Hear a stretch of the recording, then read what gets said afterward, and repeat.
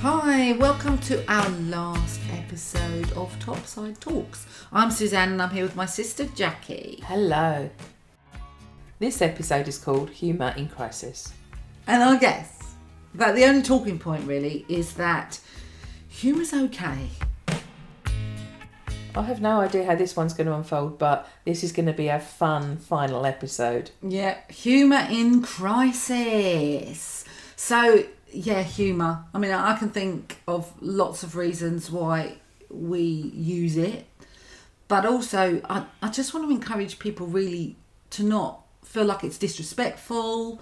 I mean, humour in any crisis, not just end-of-life stuff, really diffuses situations. It normalises situations, especially when, you know, the more stressful it is, the more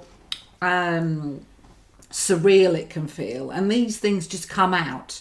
And don't be afraid of them. I mean, I can think of countless things that happened during my current experiences that were just, oh, really? Should you say that? Should you be thinking that? But now, looking back, it helped everybody. For me, looking back, I would say I don't do humour. I definitely don't laugh at jokes, although I do giggle inside. And I say things, for me, that are a little bit blunt, a little bit sarcastic, but I guess that's my humour. And I know with Mum, when I said she looks like a jailbird or she just thinks she's one of your dollies, that wasn't me trying to be humorous, but it was humorous and it did take the stress out of the situation at that particular time. 100%. And that's another thing, you know, humour is subjective. Humour is unique. Everybody has different forms of humour. And I don't know that any of it is inappropriate. I don't feel like it's disrespectful at all. In fact, for us as a family and the people that we love died, they had their own sense of humour, and there's no way it couldn't be part of the processes.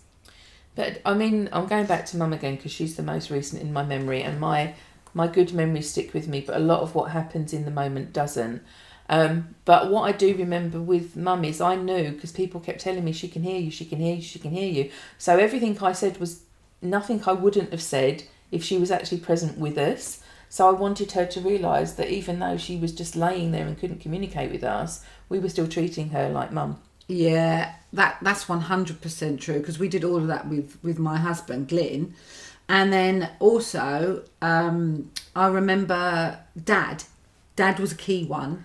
We went to the care home that he was in, and he had a stroke right in front of me. I'd never actually seen that before, but he had a stroke right in front of me, and he sort of beginning to slur his speech and was like, and you could see slight panic on his face. And I said to him, "It's okay, Dad, it's okay." He said, "I can't speak." And I said, "Well, don't worry about it. You know, you couldn't speak properly beforehand."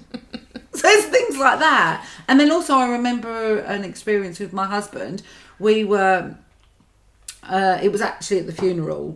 Before we got to the funeral, we were at the house. People were close family was gathering, and also my close friend was there, because I'd asked them to take photographs. Yeah, I know, another controversial thing, taking photographs. But I wanted memories, all memories, especially like you said a minute ago, when you're in crisis, you don't always remember everything. And I wanted things to remember. But I remember turning around to him saying, "Right, okay, we're just waiting for the guest of honour." And he went, "Who's that?" I said, "Well, Glyn." And he went, "Oh, sorry." And just, you know, just things like that, really. Yeah, humour is, as you said, subjective. If you're in a family setting where that's not something that would go down well, then obviously you don't use it. But in most times, humour in crisis will take the stress out of a very highly stressed situation. But humour's also not planned, is it? No. It's not like you say, "Right, okay, I'm going to crack this joke here."